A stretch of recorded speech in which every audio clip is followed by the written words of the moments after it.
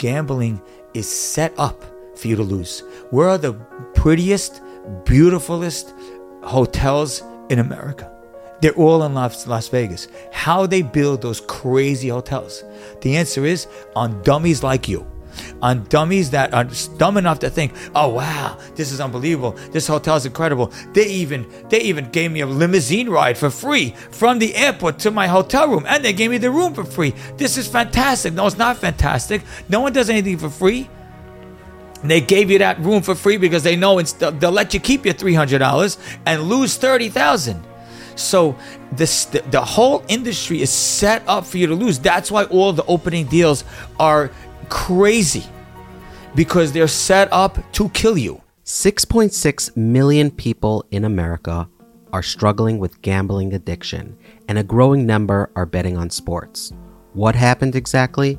Well, in 2018, the Supreme Court cut down a 1992 federal law that limited sports betting primarily to Nevada.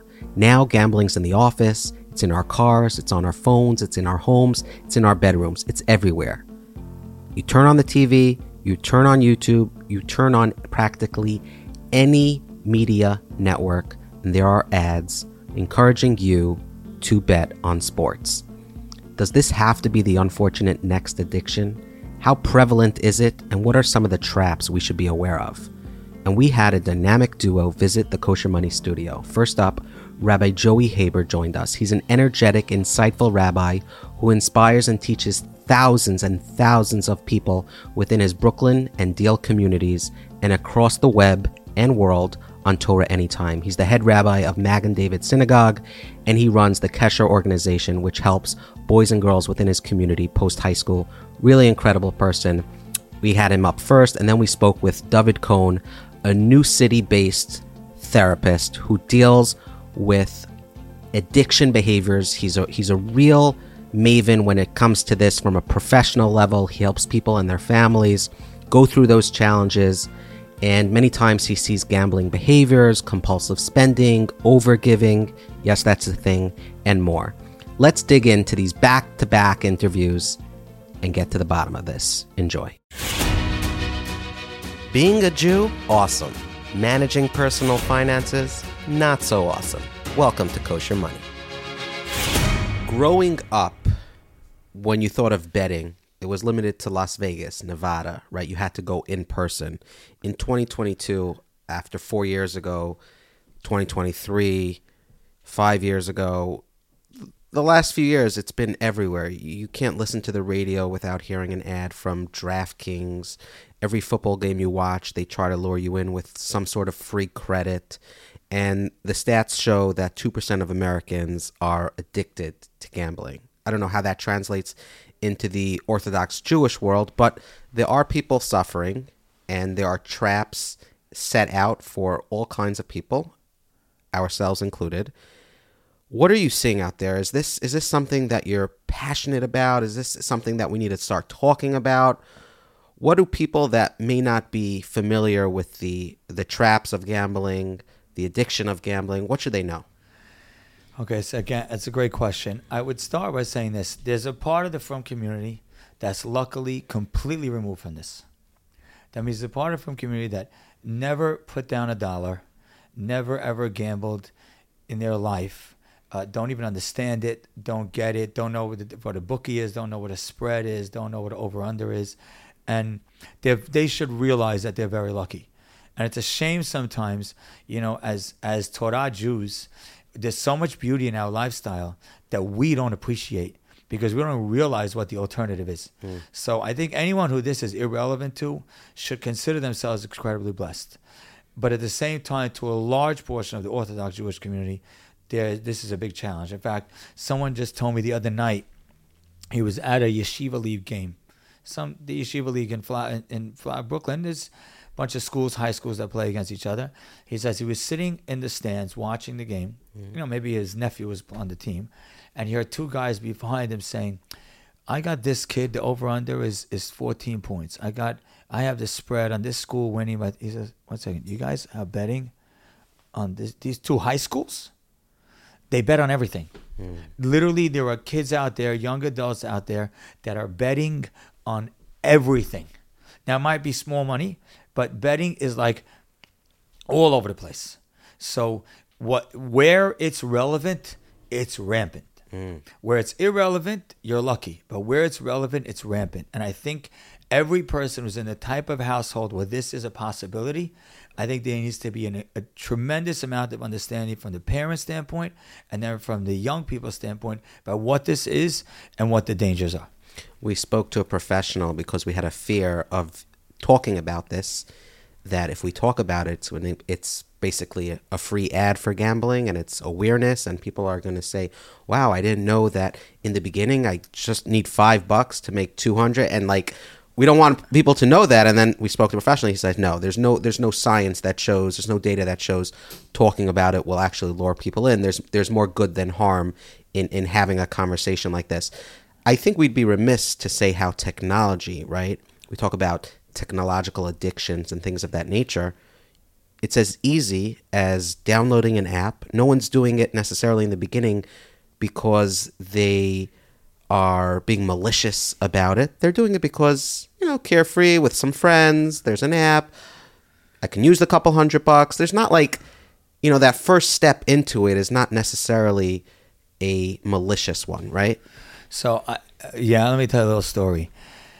I used to teach at Magen David Yeshiva High School. And one day, the kids came in. It was the day after the Super Bowl. And they said, Rabbi, you have to hear what happened. I said, what happened? Maybe his kid's name was Beta. You have to hear what happened to Beta. Beta's father won $3,000 on boxes. He had, I don't know what the numbers were. Maybe it was 7 and 3 or something like that. And if someone doesn't understand, the way it works is you pick numbers, and it's the last numbers of the score in the Super Bowl at the quarter, at the end of the first quarter, at halftime, whatever. You could get money. He won $3,000. He put down $5 and he won $3,000. I said, boys, that's unbelievable. So cool. I said, but let me tell you how this works. Okay? What happens is you'll have a person who does that. He gets boxes, $5 for the boxes, and he wins $3,000. And now he's like, wow, that's unbelievable. So now he's got free money. It's $3,000. He didn't do anything to get that money. Mm-hmm. So now March comes, and he puts down $300, just $300, on a bracket.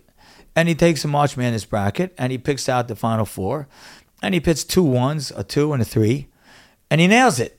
Michigan hits a 3-pointer to win the game, and they're a 3 seed, and they make it into the Final Four, and he nails it. And he's like, wow, I am really good at this.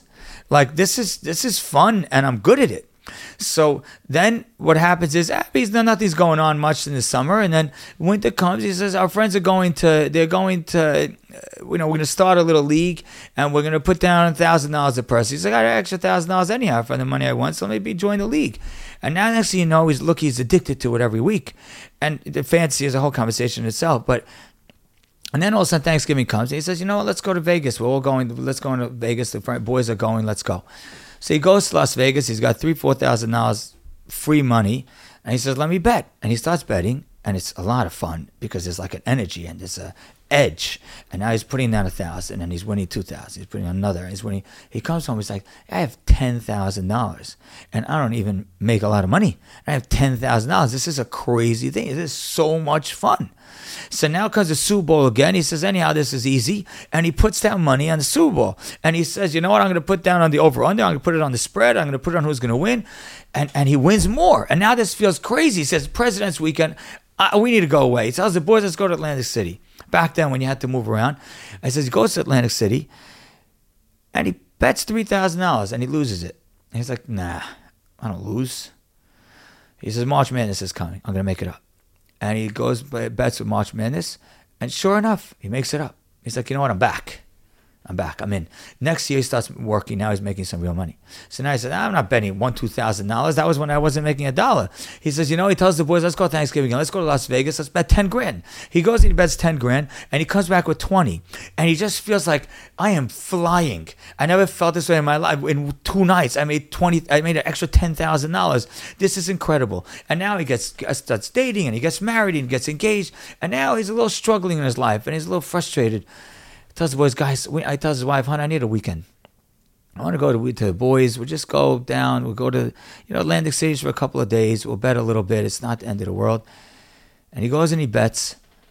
and he loses $5,000. And he's like, this can't be. So now he gets another opportunity, and he says, we got to go again.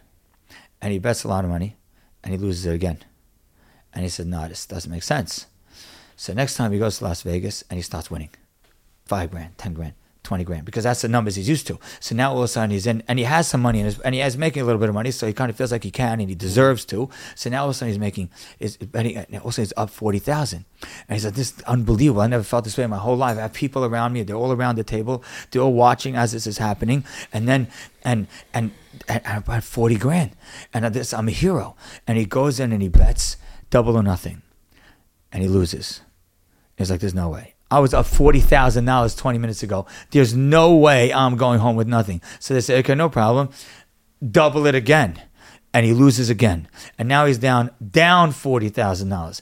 And he goes on the side and says, I have to daven Ma'ariv right now because I need Hashem's help. And he goes and he davens with a tremendous amount of covenant. And he bets again. And now all of a sudden he turns around. He's down $80,000. He doesn't know what to do. How this happened? He goes home. His wife says, what's wrong? He says, nothing. Nothing. And he's just doing his thing. 2 weeks later, he comes home, and the door is locked. And he knocks on the door, and no one's answering. And he says, one second, my wife's car's in the driveway. Why is she not answering? And keeps knocking and knocking, till finally she opens up the door, and she opens the door. She says, get out! He's like, what are you talking about? She says, I saw what happened. I checked our savings account. I wanted to buy something, and there's nothing left.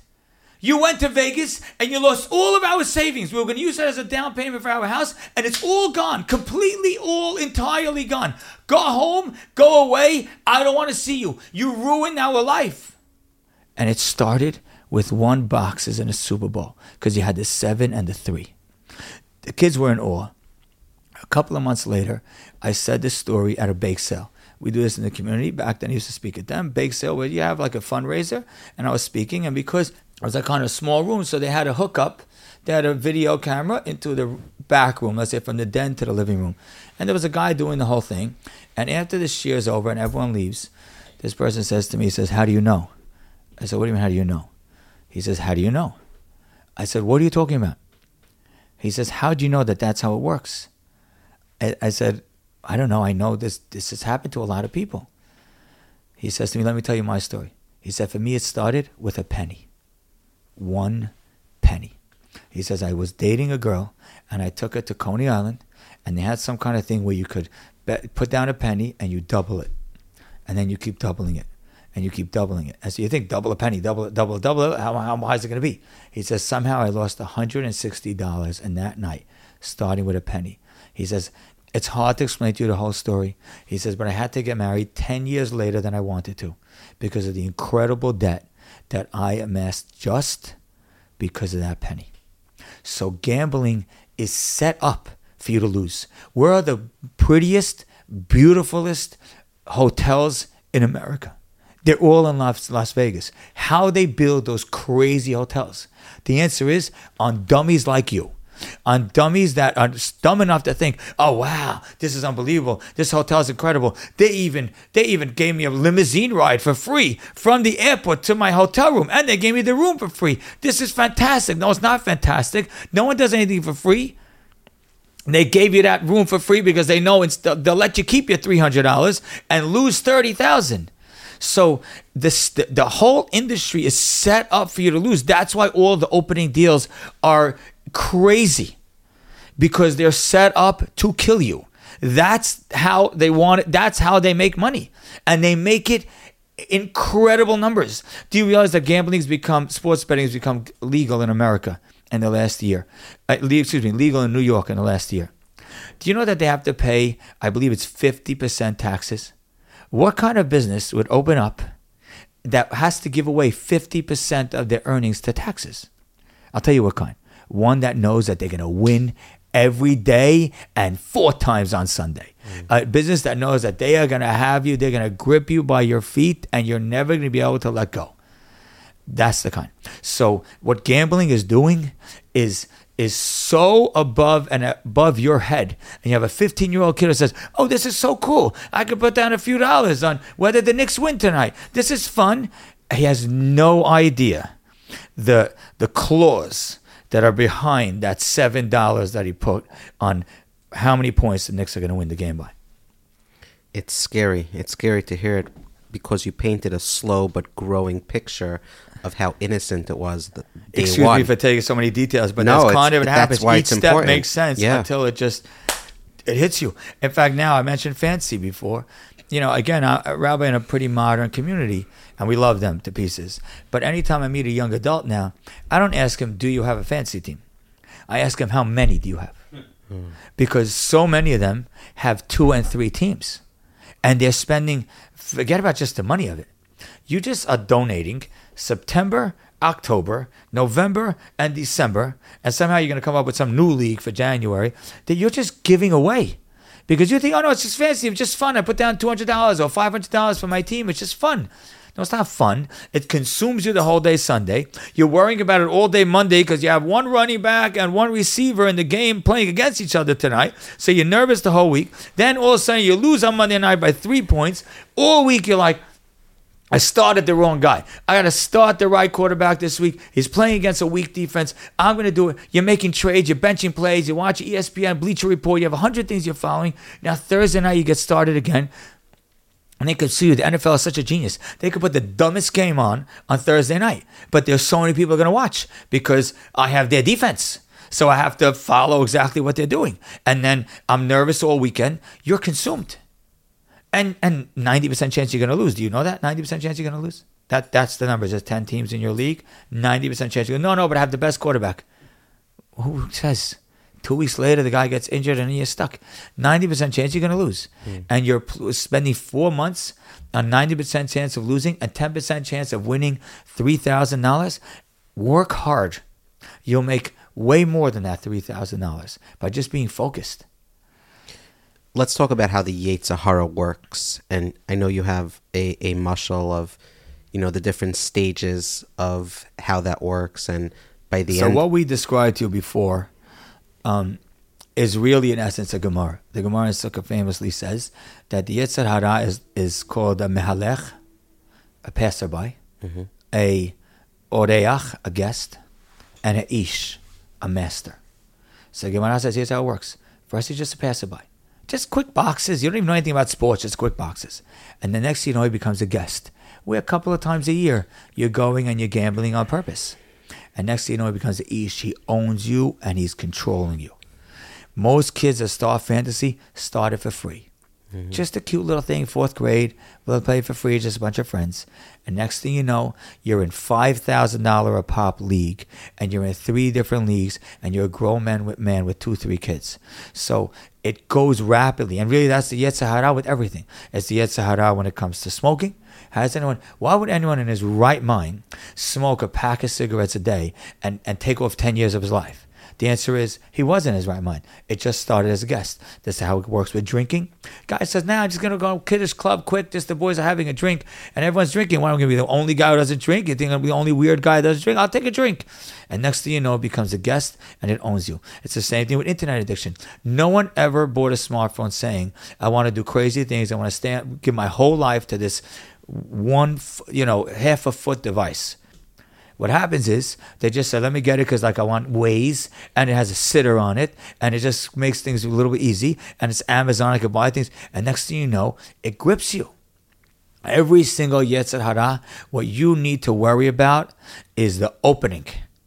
Is when you have the fantasy team for free, when you put down the first $5 on boxes, when you take the first leg, when you first cigarette, when you take the first drink. That's where the danger is. Because once you're down the road, it's very, very difficult to stop. So there's a famous Gemara in Sukkah that says, very famous. Everyone talks about the Yetzer Hara. The Gemara says that one day when the Yetzer Hara is going to be slaughtered and everyone's going to cry. The Tzaddikim are going to cry because the Yetzer Hara is going to look to them like a mountain. And the Rishaim are going to cry because the Yetzer Hara is going to look to them like a hare. This question is, what does that mean? Why is the Yetzer Hara looking like a hare to a Russia and looking like a mountain to a Tzaddik? It's the opposite. It should be, if anything, it should be the opposite. The answer is this, is that we're showing both of them what they didn't. Excuse me. Amen. Don't worry, we can take this part out so you'll just continue. The answer is we're showing both of them what they didn't know. And that is, you, Sadiq, you said when you were young, you were 5, 10 years old, you said, nah, I don't want to try that cigarette. I'm not going to get involved in that. You had no idea that had you said yes, it would turn into a mountain. From a passerby to a guest to owning you, to all of a sudden $80,000 in debt because of your gambling problem. You never even realized that because you never let it in the door. So we're telling you, you know what could have been? It could have become a mountain had you let it in. And to the Rasha, we're showing him the opposite. You comes up to Shamayim and he tells Hashem, the Yetzer Hara was enormous. I couldn't, you know what it was like? I couldn't sleep at night until I figured out how to the next bet. And I couldn't even function until I had a drink. And you know why I smoked? Because what was I supposed to do? It's so much stress. I couldn't even go an hour without smoking. It wasn't even feasible. And Hashem says, you know why that happened? That happened because you let him in. Initially, it was just a hair. If you flicked it away in the beginning, you never would have dealt with that mountain. You never would have been gripped like you were. So all you had to do was flick away the hair initially, and it never would have become what it became. So to the evil person, we show him what it was in the beginning, to show him you could have saved yourself so much annoyance and so much frustration and so much anxiety if you realize when it was a hair to get rid of it. And to the Sadiq, to the righteous person, we show him, you think that it was easy. It wasn't so hard. I never cared about a drink. We're showing him that, you know what? Had you brought it into your life, it would have become a mountain that you could almost be impossible to overcome. So we're showing each one what it could have been. Growing up, my mother used to call cigarettes cancer sticks. So I feel like she took me straight up to the mountain and said, look, exactly. Look, this is what it is. And getting back to how we started this, I think families need to understand it. If a father or a mother knows that some kind of addiction is happening in their home, and the kid is just dabbling in something, don't lose your mind, because if you lose your mind, your kid's just going to say, you don't know, you don't get it. Understand it and understand how this grows. And in some cases, if you could stop it and kick that Yetzer Hara out the door, please do so. And in other cases, if you can't stop it, then at least monitor it, understand where this is headed, and know where the trajectory is. And if you know that, then maybe at least you could make sure that they're not part of that percent that gets gripped. It's hard. Once it gets started, it's really hard to control it.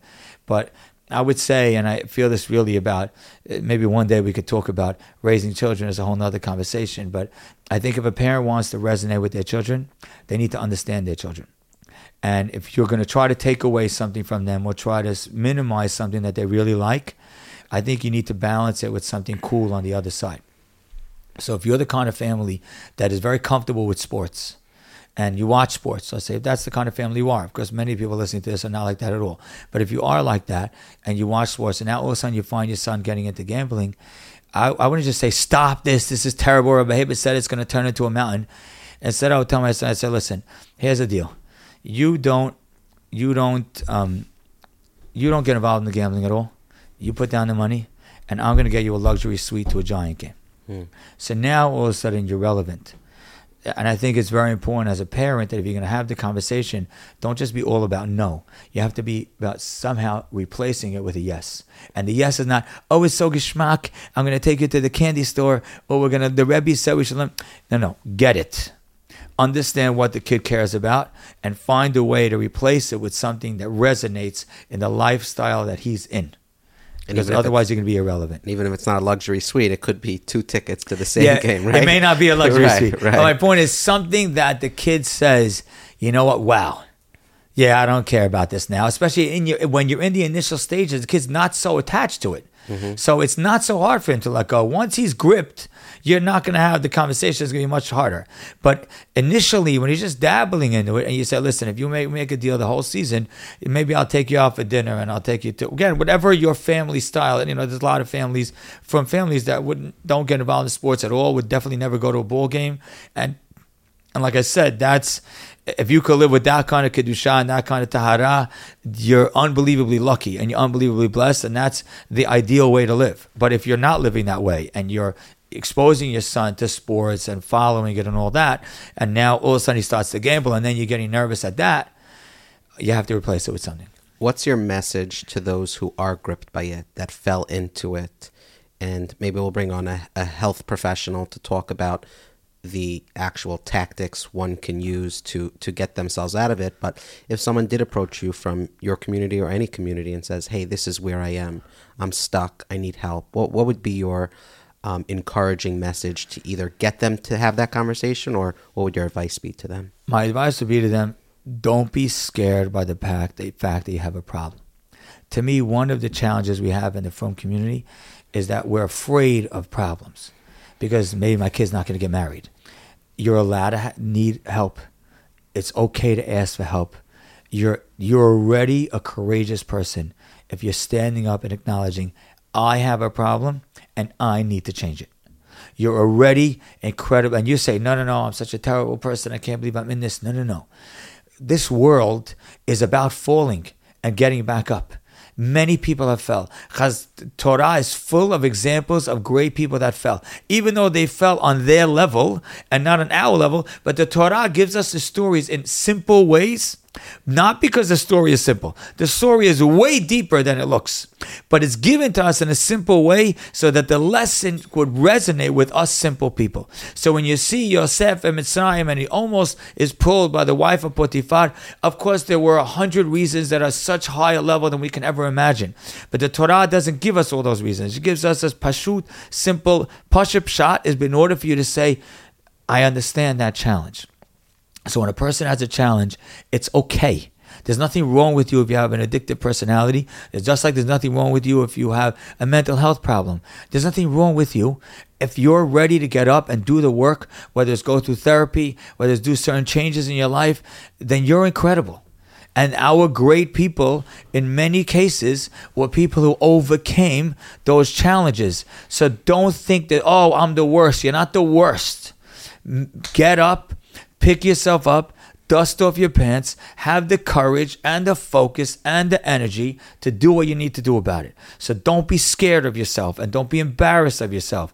Do something about it. And that'll be your proudest part of your life. Because fast forward 5 years from now, when you overcome this and you're in that realm for a few years, you'll look back and you'll say, there's nothing greater I ever achieved than being able to change something that I was falling with. Eye-opening, riveting, and hopefully very helpful to many of the people that this message resonates with. Rabbi Haber, thank you so much for joining us. Thank you. We'll be right back to this week's episode, but first, a message from Kolel Chabad. If you are a listener to Kosher Money, you are familiar with Kolel Chabad.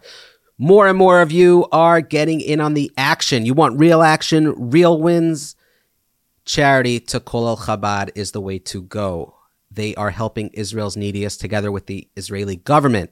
So if you have $10 lying around, if you can make an $18 donation, support Kolel Chabad, kohelchabad.org/kosher money. Kolel Chabad did not even sponsor this episode. Do you know who did? An anonymous businessman deep in California is very passionate about Kolel Chabad. He is trying to get the word out, and the money that is donated is far beyond any sponsorship. People are literally giving because of this endeavor thousands and thousands of dollars to a worthy organization. It's a Rameir Baal HaNes organization. Those familiar with Rameir Baal HaNes know that this spans centuries. I think they were started in 1788. Correct me if I'm wrong.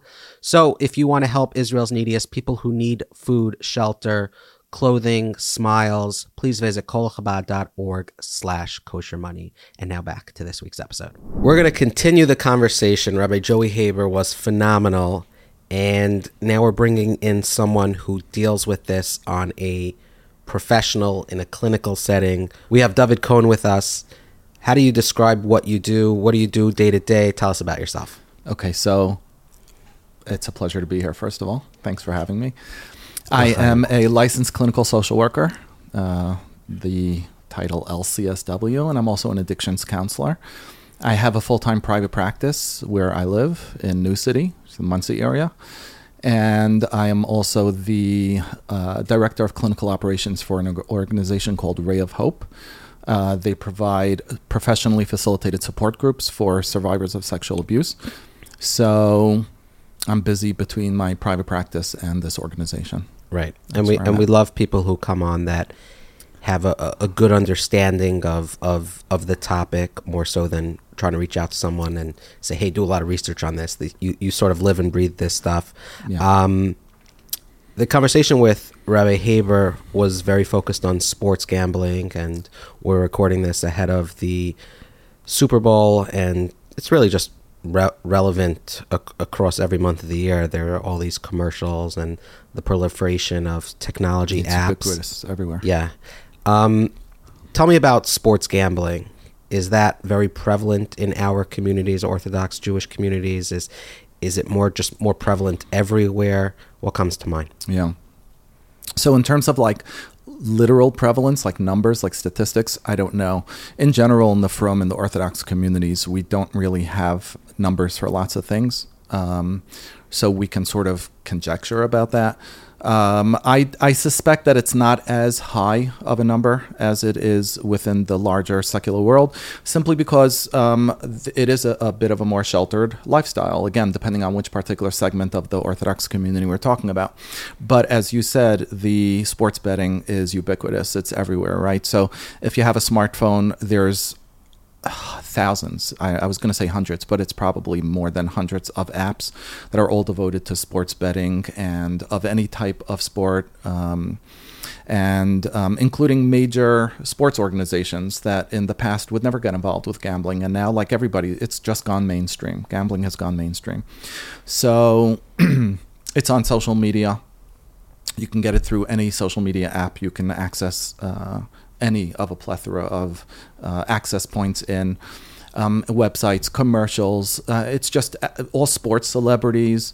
It's everywhere. So I think that there are so many different entry points in now through technology that have just not been there before. It used to be in the past. You would have, if you were younger, a friend would expose you. You'd get involved. If you were older, you would see the advertisements in the back of the magazine or the newspaper that would, advertise the gambling services, but it's everywhere now.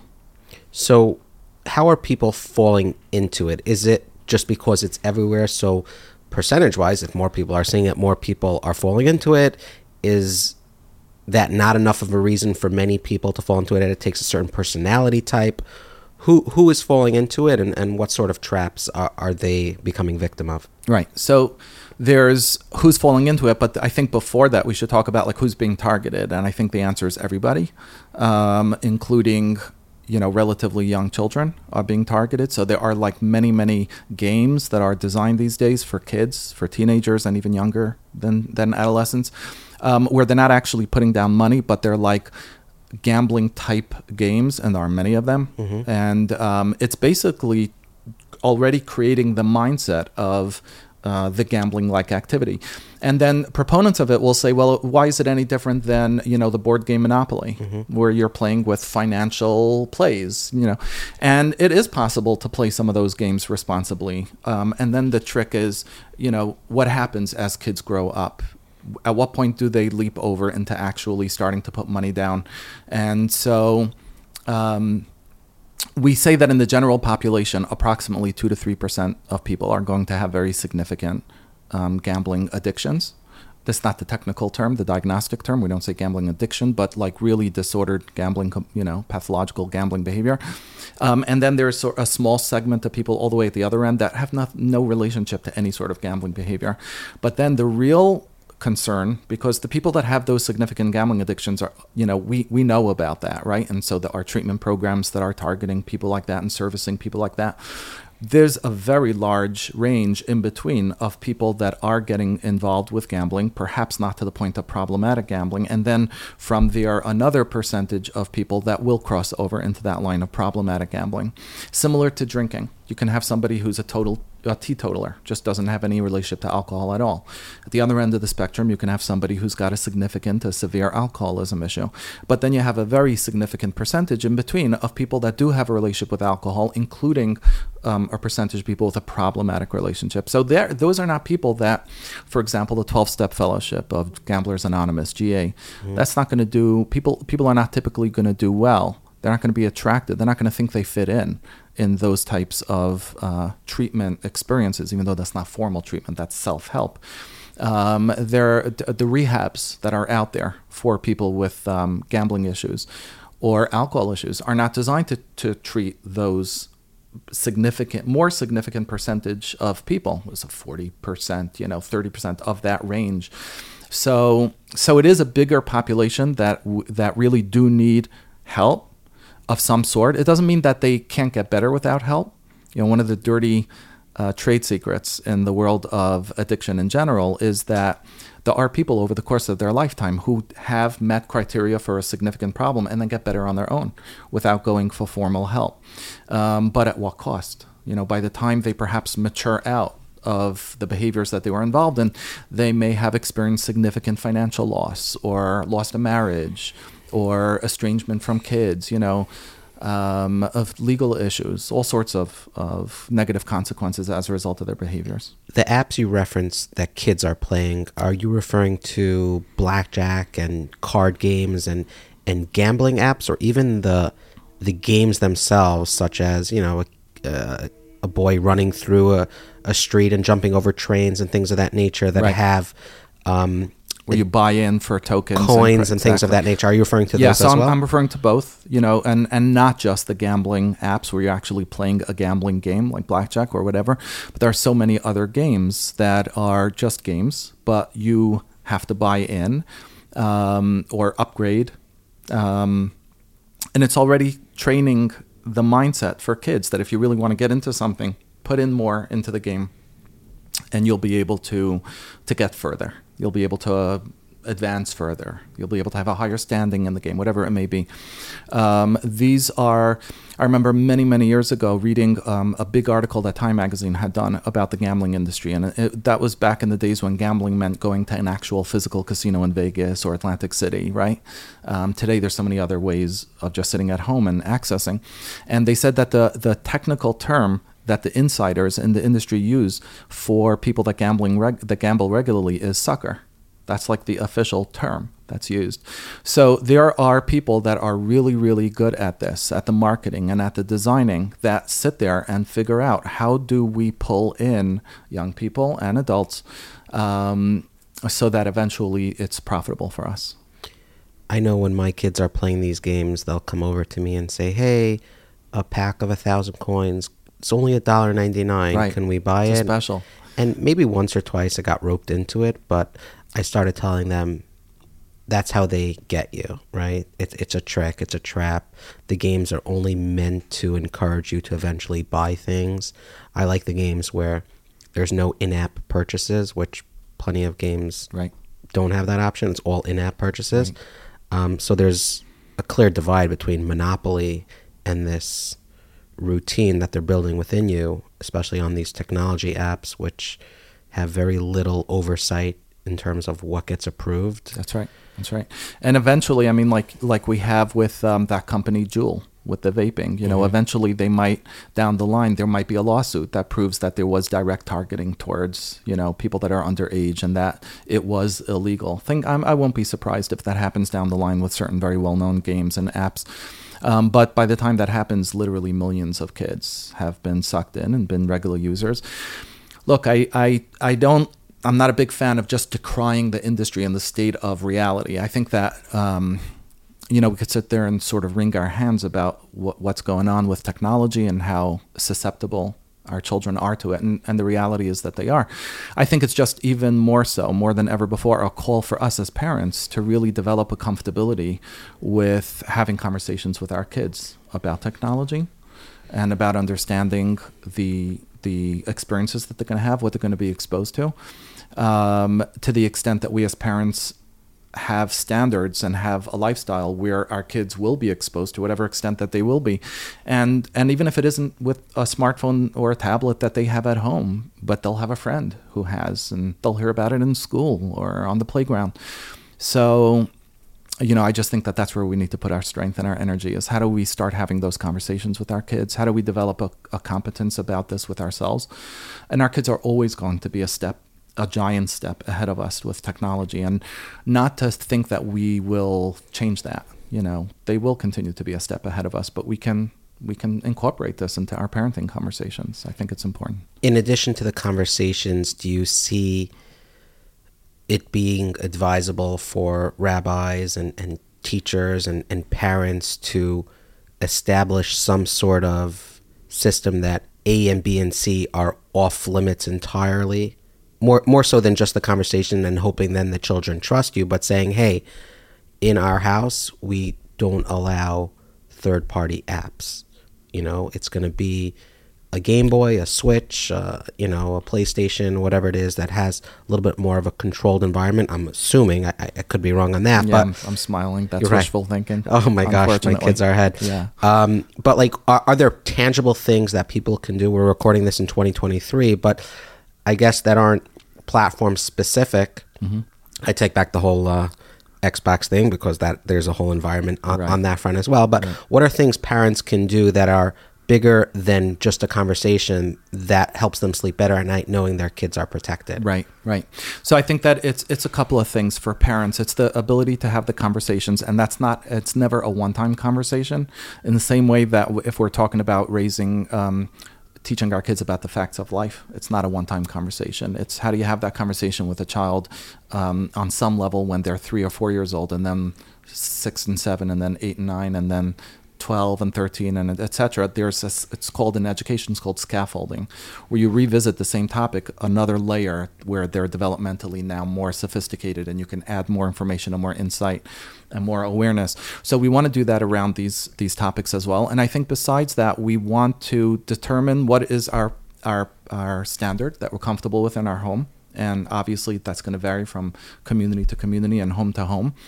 And then also included in the culture of the home is that there's transparency, right? So my kids, when they're old enough and they have a phone, their phone is connected with mine, and I have the ability to go into my phone and see what's going on and what their usage is, and they know that I'm going to do that. And I'm going to let them know, and we'll have a conversation about it together. In the same way that in the olden days, if my kid was just in their bedroom before technology and the door was closed, I can come in. I'm going to knock first. If my kid is an older kid, they should have that sense of privacy and boundaries. But my kid might be aware, okay, let's see what's going on in your life. Let's have a conversation about this. So transparency, having that as part of the culture that's in the home, that parents expect and instill that in the home. I think that's really key. But I think we have to be careful that if we sort of come up with a game plan, okay, it's never going to be this that's allowed, and it's only this, then my kid will be safe. So in other words, we need to have standards. And if it's perfectly okay to have a home where we just don't bring that kind of technology in, or our kids don't get to play with those kind of apps or those kind of devices, I think that's perfectly okay. Everyone needs to figure that out for themselves and with their Das Torah, etc. But the mistake that we might make is now we're safe. Now my kid is safe. That's a mistake. That our kids are going to be exposed one way or another. And so how do we develop, like I said before, a comfortability with approaching our children and having conversations around that? There is this natural discomfort that parents have sometimes, wanting to turn away and say, that's not such a comfortable question to ask, or I'm not really sure I know what I'm going to do if I hear the answer to that. Where am I going to go with that? What am I going to do with that? Try to kick that ball down the street, kick that. What's the bucket? What's the expression for that? And sort of like just avoid the conversation, avoid opening that door. And it's always better to face something, to have a conversation, and then to figure out who do I need to go to maybe get a little bit of advice or a little bit of education about how to follow up on this with my child. And I think most yeshivas, most schools today are really trying very hard to partner with their parent body in being supportive and not just like punitive and saying this is not okay and you can't have this, and then here's the consequence or the punishment for the child or the family. I know I just have good experiences. The educators today, Rabbanim, Rebbeim educators are well-intended, like recognizing that parents need support. And so whatever initiative schools put in place in supporting parents and the filtering devices in the homes. I think that more importantly than even filtering devices is the transparency software, what's typically known as accountability software, where parents have the abilities to get the reports on what's been accessed on the computers and be able to see what's going on, not to sneak after the children, but to be able to the children should know. everything that is installed, whether they are filtering the software and accountability, the children should know how we are running our home and how we're approaching technology, why we do it this way, and that's just a healthy way of approaching it, I think. And if the kid was to push back on the accountability, then is it okay saying no to the child? Like, these are the rules, these are the standards. If you're not okay with it, we're not going to proceed on giving you that. Yeah, absolutely. I don't see why it's any different than, for example, driving, right? People tend to think, driving is a right. Sometimes kids might think, I get to a certain age, I have the right to drive. Legally, driving is considered a privilege in the legal system. It's not considered a right. It's not an inherent right that citizens have. You earn the right by learning how to drive and maintaining a good driving record and not messing that up. So I think that that's a good analogy to how we approach this. These are privileges. It's not an inherent right for a child to have a video game console or, everyone else in my class has it. Right? And they don't have accountability. Why are you giving it to me? Right. Yeah. Again, this is where parents have to make a determination of what am I comfortable with, and why. Why is this the standard that I have? Why are we in this home not comfortable with something else? And I've said these words to my own kids around certain topics. This is how we do it in our home. You're part of this home. This is how we do it. And it's not being apologetic about that. And being able to feel good about why I do it this way, and then being able to impart that to my kids as well. We'll be right back to this week's episode of Kosher Money. But first, Shmuel Shaiwitz is here, and we're going to get right into it. Mortgages, shopping for a mortgage. Someone's ready to buy a house. They don't have hundreds of thousands of dollars. They need a bank to help to provide a good chunk of the acquisition price. What should someone shopping for a mortgage know, and what are some of the myths out there? Very loaded question, a very important question. And I think in this market, or in any market really, with rates so high and people so fragile in terms of what the market's going to do, and housing market and real estate prices, I think it's now more critical than ever to do your homework and to really spend a little bit more time to understand and benefit by getting the best possible deal. And it means shopping around. And this is coming from a mortgage banker who encourages people to do their homework and try to find the best solution for themselves. And part of it is also just speaking to people and getting a comfort level with them. Shopping around means finding the best rate, or there's more to it than just the rate? So that's step number one, is understanding what is the best rate. So there are rates where you can get at any bank, any broker, whatever it may be, where there's points and no points. So often they may not even tell you about that up front. And in today's environment, most of the loans that are being done by your typical bank and credit union have points. What's a point? A point is typically 1% of the loan amount. So if somebody's borrowing $500,000, the bank will charge an additional $5,000 as a fee to get the rate that they're telling you. So people need to make sure that when they're shopping around, they have a little spreadsheet or a piece of paper, something to take notes. What is the interest rate?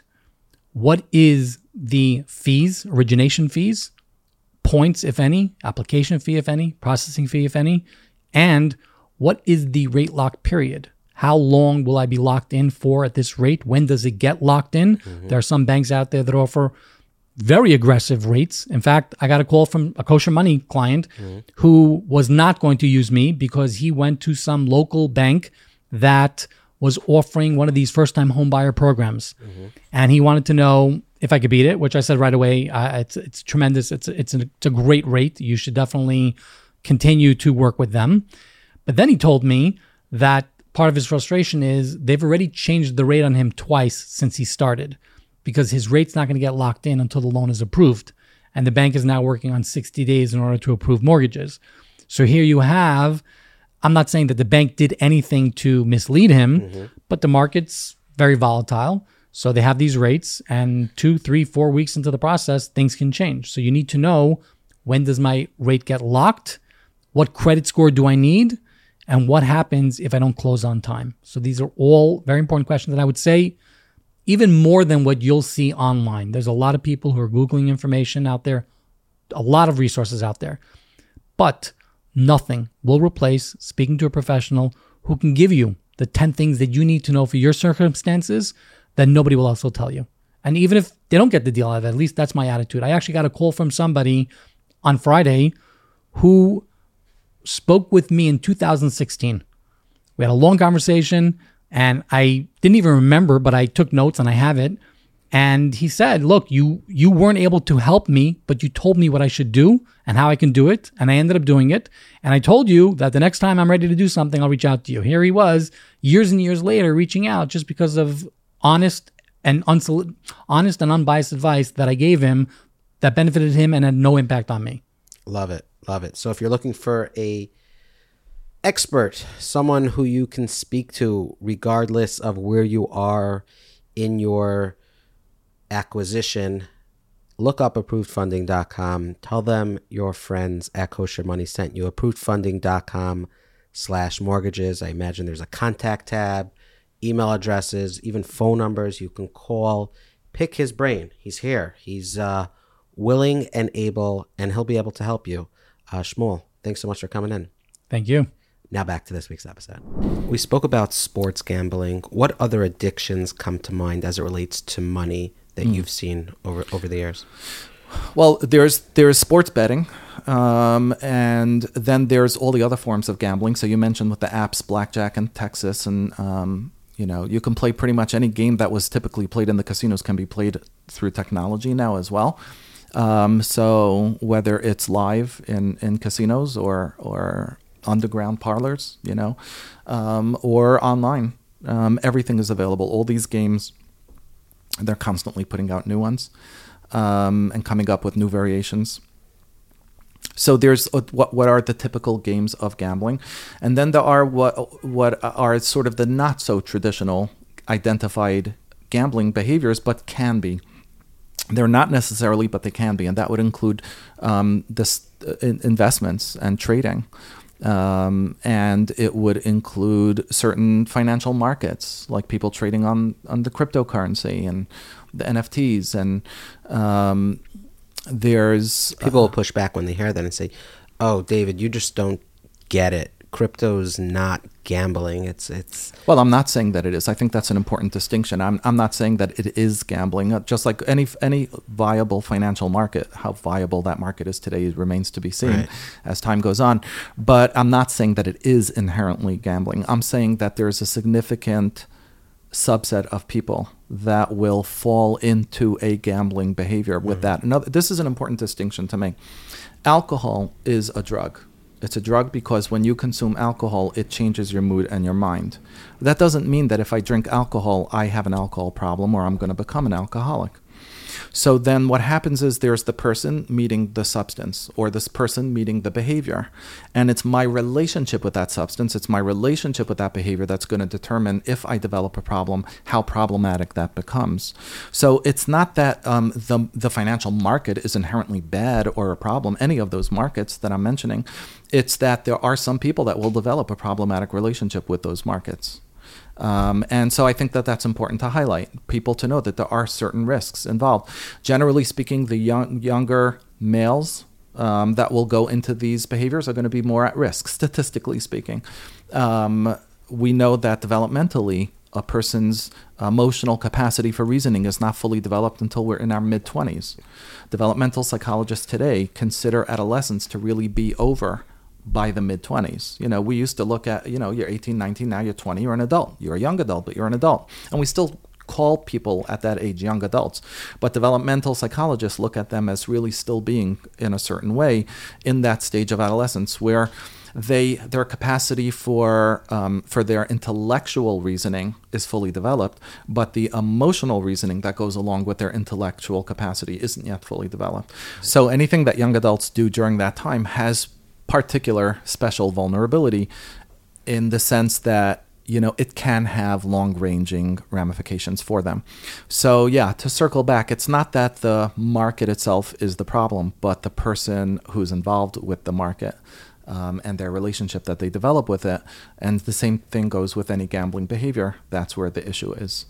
You've mentioned in our pre-discussions the idea of escape gambling and action gambling. What do each of those mean, and what's the difference? So in the gambling industry, there will be different types of gambling behaviors, right? So the action gambling, the person sitting around the blackjack table and there's a crowd of people cheering them on, and it's a high stakes game, and people are just entranced, watching the action. That's an example of an action gambling behavior. The escape gambling will be the person that's potentially just sitting there at the slot machine feeding quarter after quarter, and it looks like they're like in a catatonic state, like they're just completely zoned out, or they're pressing the button again and again, and the beeping and the jingling noises, right? And online gambling behavior can mimic a lot of that. There's a numbing, there's an escaping, there's like a self-medicating quality to that type of behavior. The reason why it's relevant is because people will approach gambling and get involved, get sort of hooked into the gambling for different reasons, in the same way that someone may be hooked into a certain type of substance versus a different type of substance because of the impact that it has on their system. So that it's producing for one person a certain type of a stimulation, high experience, and then for somebody else, what it's providing for them is much more of a numbing effect, an escaping effect. So basically, just to say that gambling has something for everyone. The people that are seeking that type of thrill experience, there's going to be all sorts of gambling behaviors for them. And the industry has all sorts of options for the other person as well, the person that's seeking that numbing, that escaping. So much of what's happening at home behind closed doors is more of the escape gambling, right? A lot of the games and the apps and the online behaviors are going to mimic, not necessarily so. Some of them are going to mimic the games that are mimicking the card games, might try to make it all exciting with sound effects and other flashy ways of trying to get the person to feel the thrill or the adrenaline rush. But a lot of the games are going to mimic that sort of hypnotic almost kind of just, the fingers doing this ritualized motion and playing it again and again and repeating it, just getting lost. Time. There's even a term in the gambling world, in the same way that when a person is drinking alcohol to the point where they don't remember anymore what they said or did during that time period, we call it drinking to the point of blackout. In gambling, they call it brownout, where the person just completely loses track of time, how much money they spent, how much time has gone by. So it's a similar kind of an experience. And I should note that there is a communal effect even behind closed doors, given the communities, the chat rooms, things of that nature, where that's right. There could be a level of action as well. It's a whole world that you can be a part of, supporting use, that you're participating in, that you're a part of. Absolutely.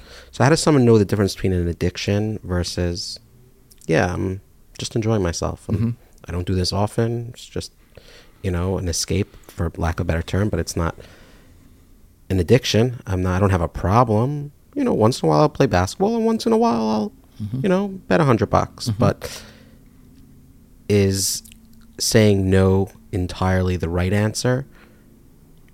How do you look at all of that? Right. Okay. So I'm a clinician, and I'll answer that purely from a clinical perspective, right? In other words, morals, values, and halacha, right, Jewish law aside, just from a technical perspective about how to differentiate. So if you look at the diagnostic criteria for whether somebody can meet a diagnosis for compulsive gambling, generally all of the criteria are going to fall into these two broad categories that we can call unmanageability and powerlessness. So powerlessness is looking at, did I lose control, or to what extent have I lost control over this behavior? So for example, I've betted more money than I intended.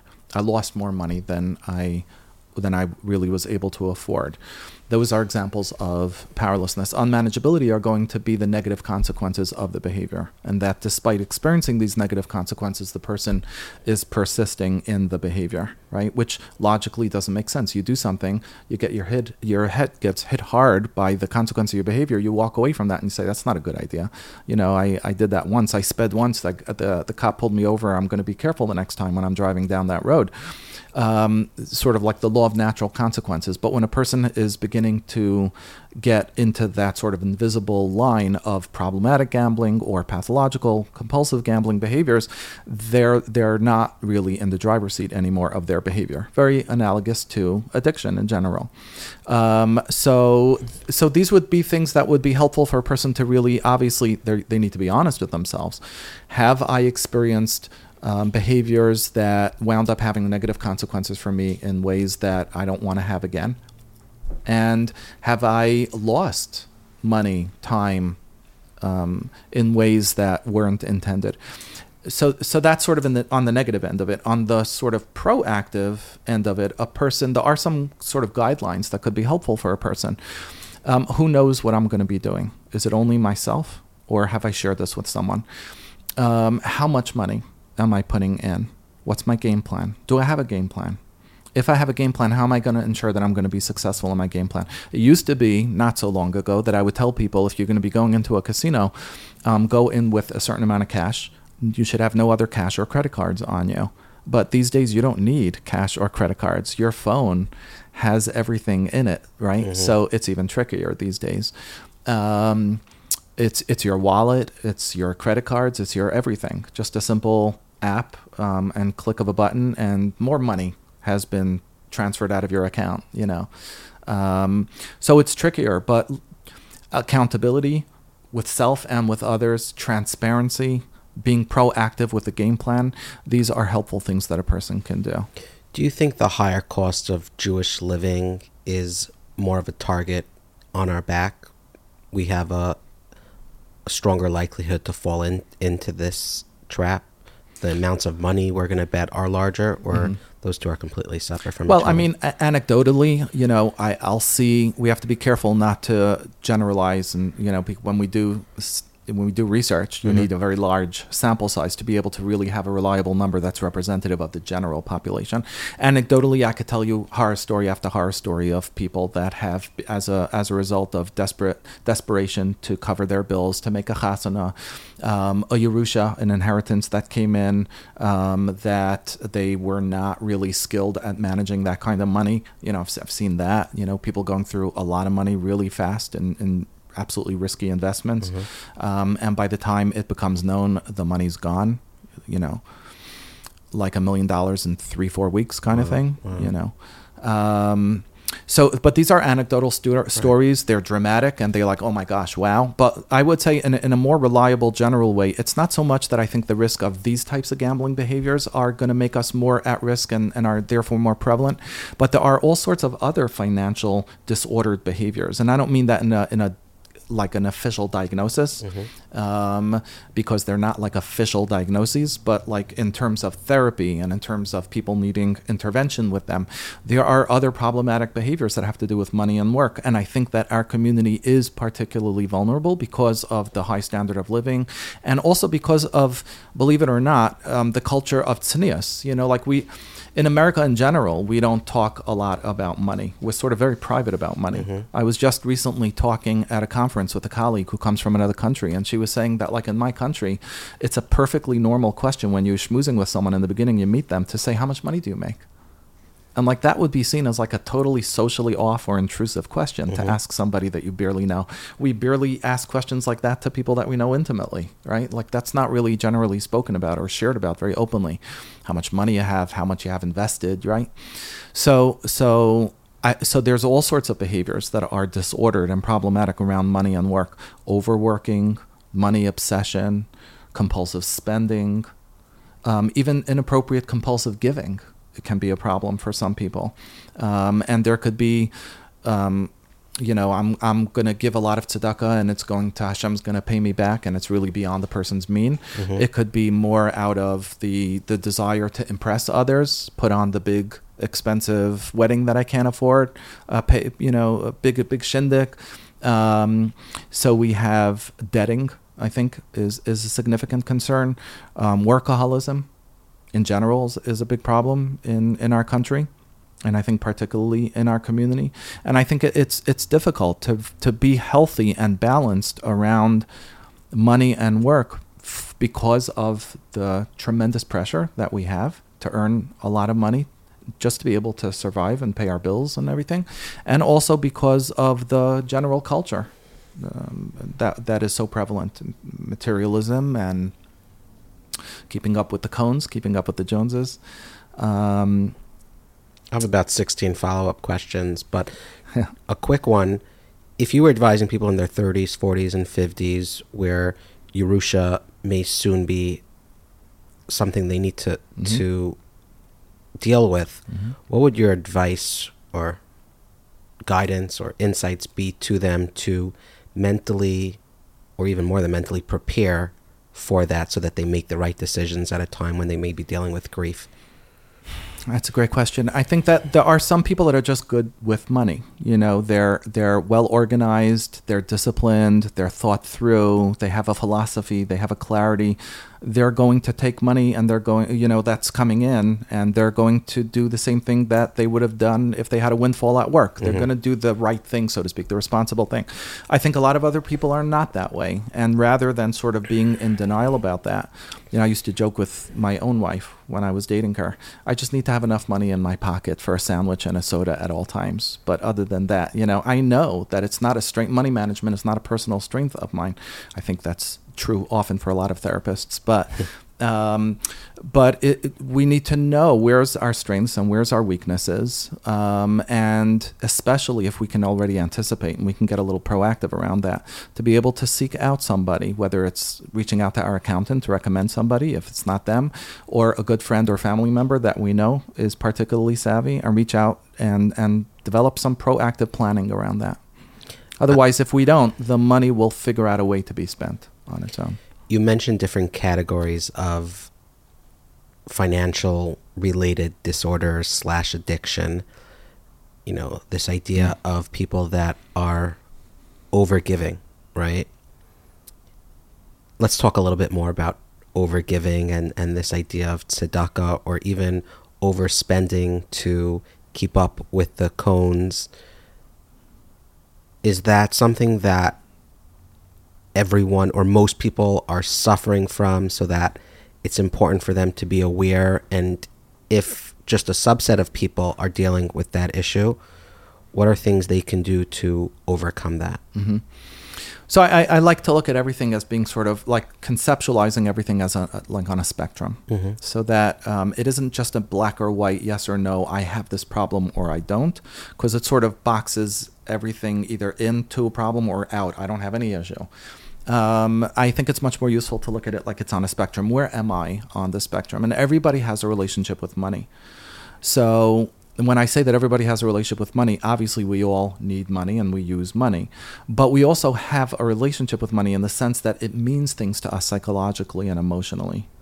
And what can really be helpful for us to consider, and we don't necessarily need to go to therapy to do that, although for some people that really is useful. And I will also say, as an aside, out of all the topics that are typically talked about in therapy, that people go for therapy for, money and the money-related dynamics are the least addressed and least talked about. I think that they really are under-addressed in therapy.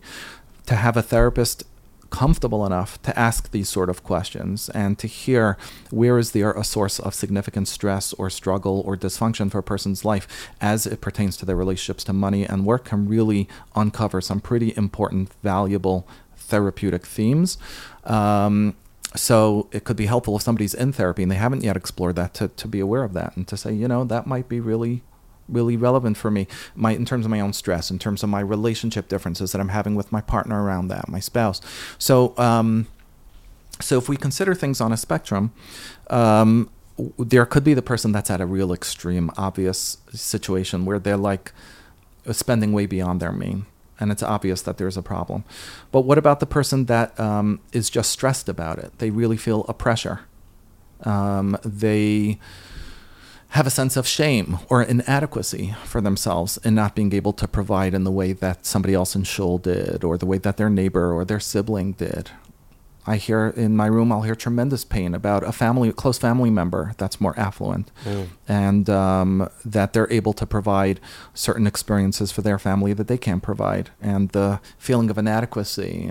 And so it may not actually translate into overspending, but it could translate into significant stress and internal dysfunction.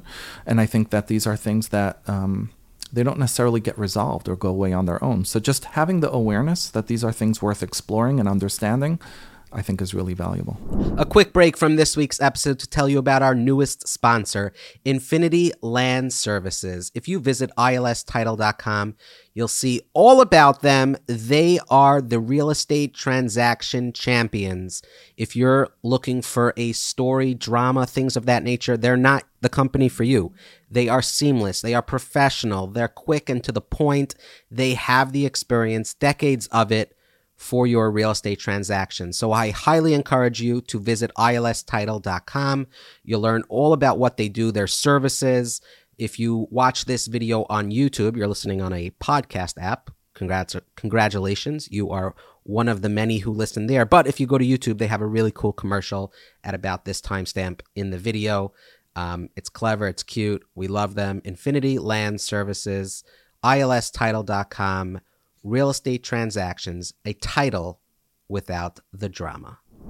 You mentioned overworking. Mm-hmm. Let's talk a little bit about overworking. I'm sure this applies to so many people. I know sometimes myself, I feel like I'm overworking and I'm in the office 7:30 and I'm like, why am I still here? What am I doing? Mm-hmm. Where are my priorities? Mm-hmm. And I'm sure you see a lot of that.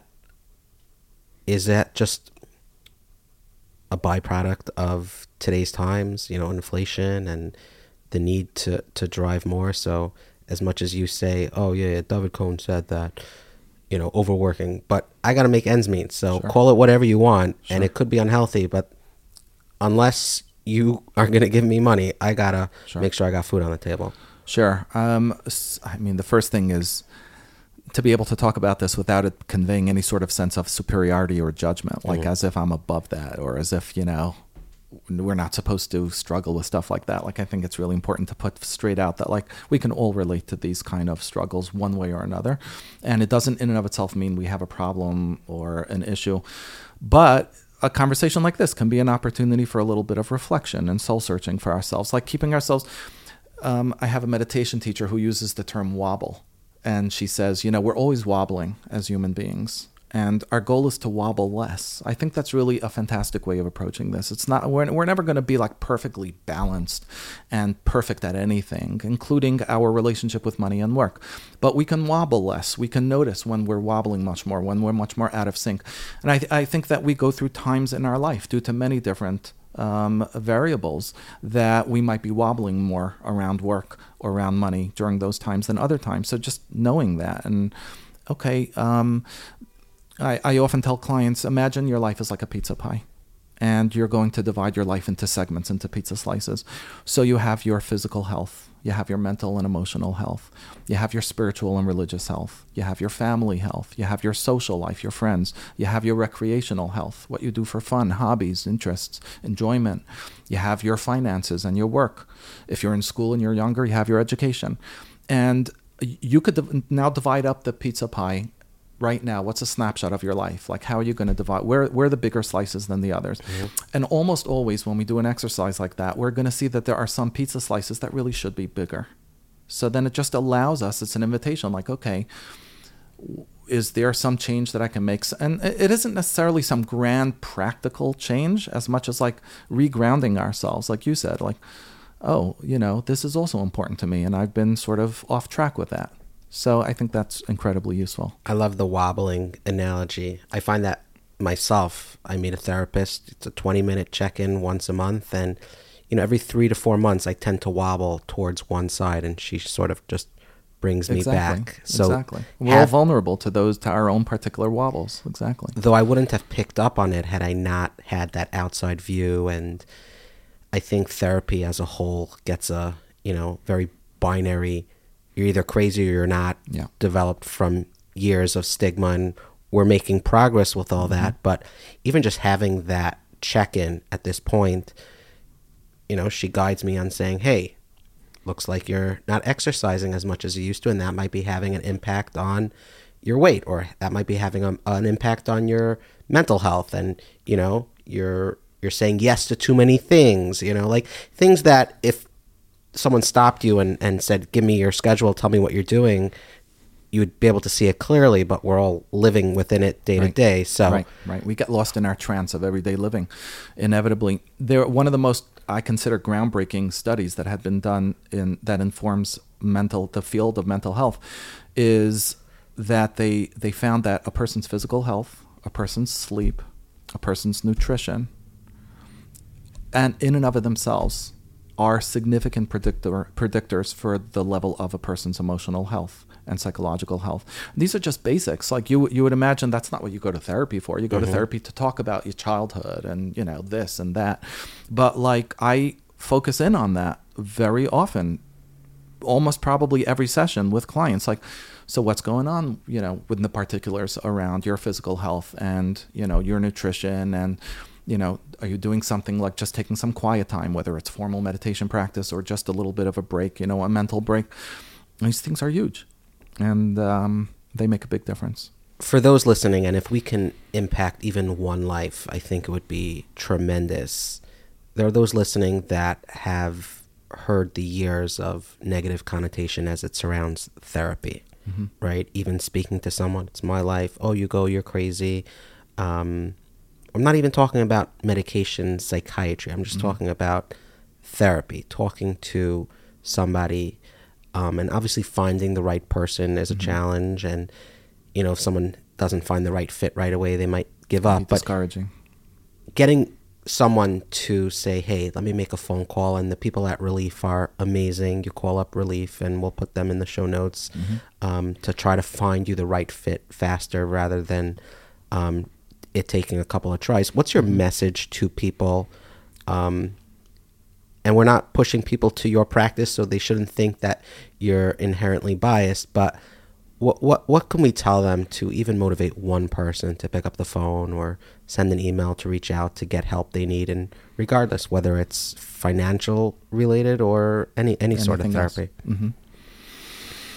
Good question.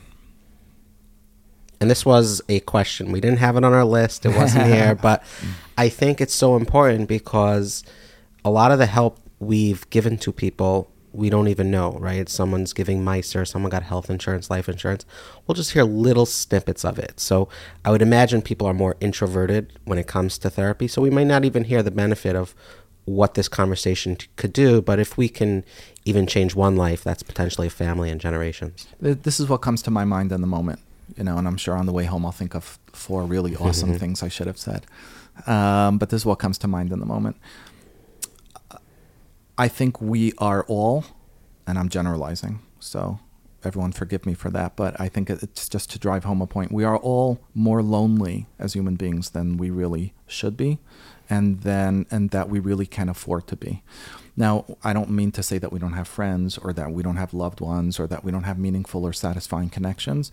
But even with all that, most of us are still walking around more lonely than we should, than is good for us. Therapy is an opportunity. It can be seen as an opportunity for people to be able to share more intimately and to have a connection, even though obviously it's formal and you're making an appointment and you're paying somebody and they're doing their job. But that doesn't take away from the fact that it can be a genuine, meaningful connection and relationship with someone where it's an opportunity for me to hear myself and to be heard by another person, to be seen, to be heard and to be seen. We all need that more than anything. Before we started this, when we were schmoozing, I had asked you, what's one of the worst things that we come up with in our legal system as a punishment for people? And the answer is solitary confinement, right? You walk around on the streets of Manhattan and it looks like it's busy and everybody is in the company of other people, but we're all just living our own lives. Generally way too stressed, generally way too overextended, legitimately so, with just what life has to demand on us. And it's just an opportunity to be able to sort ourselves through and breathe and just show up. Our body is sitting on the chair in the room and the rest of us can show up, catch up a little bit. I think that it's hard to put a price tag on that and what that could do for us. I want to talk about the relationships or what happens to people's relationships when they fall into a category where they're suffering some financial disorder, right? Whether it's gambling, playing the markets, some unhealthiness as relates to overworking, overgiving, overspending. What happens to their personal relationships, family, friends, the workplace? What do you got? Okay. So one of the major ripple effects and negative consequences of these types of behaviors are going to be on people's personal relationships. And these behaviors can absolutely wreak havoc. Oftentimes the first phone call that's going to come into the therapist isn't going to be by the person with the problem. It's going to be by the family member, either an adult child of the person or the wife or husband of the person with the problem. And there may have been a secret for a long time. I just found out that my husband has a tremendous amount of credit card debt, not just on his own name, but on my own and on each of our children's. The world sort of caving in around someone. I just found out that our house is in forfeiture because of the amount of debting or gambling behavior that my spouse racked up, and now we're literally about to lose our house. And these are horrible phone calls to get. People are in active trauma, shocked. And then there are situations where it's not a secret and there are concerns. Even now, as I speak, there are some phone calls I need to return from family members that have reached out related to concerns with gambling behaviors from family members. So it may not be a secret that's sudden and that's just coming up, but there's a sense of powerlessness of like, what am I supposed to do? How can I control another person's actions?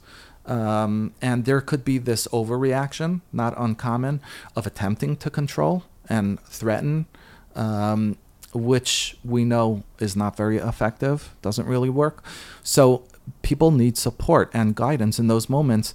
First of all, a lot of validation and understanding, just empathic understanding of what they're going through, normalizing for them their feelings and their fears and their concerns, and then also some guidance about the way to interact with their loved one in a way that will keep the door open for a conversation, in a way that might keep the door open for them to come in together with you for help. There are good books on that topic, and there are good therapists that can help people and walk them through this very painful time. What can we do as a society to combat the messaging and the over messaging of these new apps, these new technologies, these new methods, the proliferation of sports gambling? What can we do as a society, schools, families, to be overactive, right? I don't think it's enough to just be reactive, right? What can we do? What would you like to see our communities doing so that we look back in 10 years and we overcame the challenge without it becoming too much? So before we spoke about the benefit of therapy potentially being a place where a person can be seen and heard to combat sort of that ordinary loneliness or isolation that I think people have, even just regular, normal functioning people like you and I. And I think that this is really the same kind of question.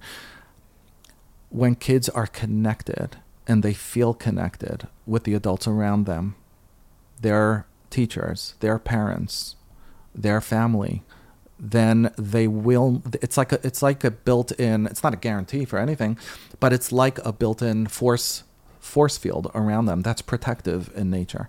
So I think that there's all these prevention initiatives around education and letting people know, and there's value to it to a certain degree. But more than the information, more than the education is how do we cultivate, how do we nurture, how do we sustain, how do we grow real meaningful connection with our children? So we're in a society where there's more connection than ever through the internet, right? We seemingly are more connected than ever, and we're less connected than ever at the same time.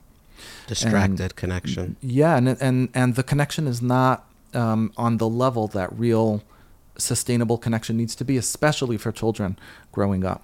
They need real person-to-person, face-to-face, in the room connection. And we can all, myself included, better ourselves in that way. Show up, be present, put away the phone, come home and leave it in the car, or take it out only at pre-selected times. These are things that are a real challenge for, I think, many, many of us. And then there's the demands on our time in general. So like really fighting against balancing everything that we have going on in our lives with connection. Let's end on a super positive note. Is there a story that comes to mind that someone who had a challenge in some of the arenas we discussed today? What comes to mind? I want to hear a story of someone that maybe was down in the dumps, and I don't want people to hear this and think that if they're going through something, it's impossible to overcome. Would love to hear something tangible that comes to mind. So, I mean, the first thing I want to say, just to stay down in the dumps for a minute, to clarify the seriousness of this, is that gambling in particular has a real concern for people that are suffering from compulsive gambling that are at increased risk for suicidality and having thoughts about, everything is lost, all is hopeless. And this is a real concern. So I would say the first thing is if somebody's actually struggling and you're having thoughts like that, I just want to speak directly to you for a moment, and you should know that there is help, and there's a gambling hotline that's available 24/7, and there are mental health referral services, and there are people out there, and whether it's dealing with practically with the financial struggles and predicament or the behaviors and the patterns, all is never lost, all is never hopeless, and it's important to know that, and I just want to name that first. I don't want to give only a story of somebody who was like down in the dumps and so desperate. Like at some point, desperation can drive a person to go for help. I'd much rather celebrate also, or highlight, I should say, also the stories of people that had concerns for themselves about the amount of time that they were spending, the amount of money that they were spending, the patterns that they found themselves getting into. I had somebody once come to me, it was probably about April time, and I asked him why now, and he said to me, the summer's coming, and I don't want this summer to be like the other summers. And the summer was party time for him.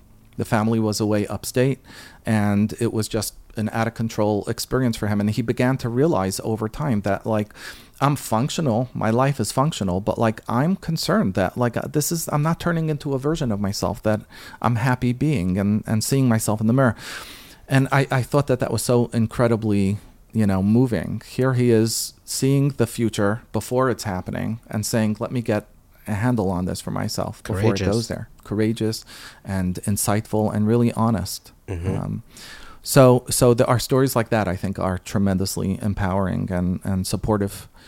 We, at any point, whenever we sort of open our eyes to where we're at in our own life and say, okay, Ad Khan, right now. Now's the time.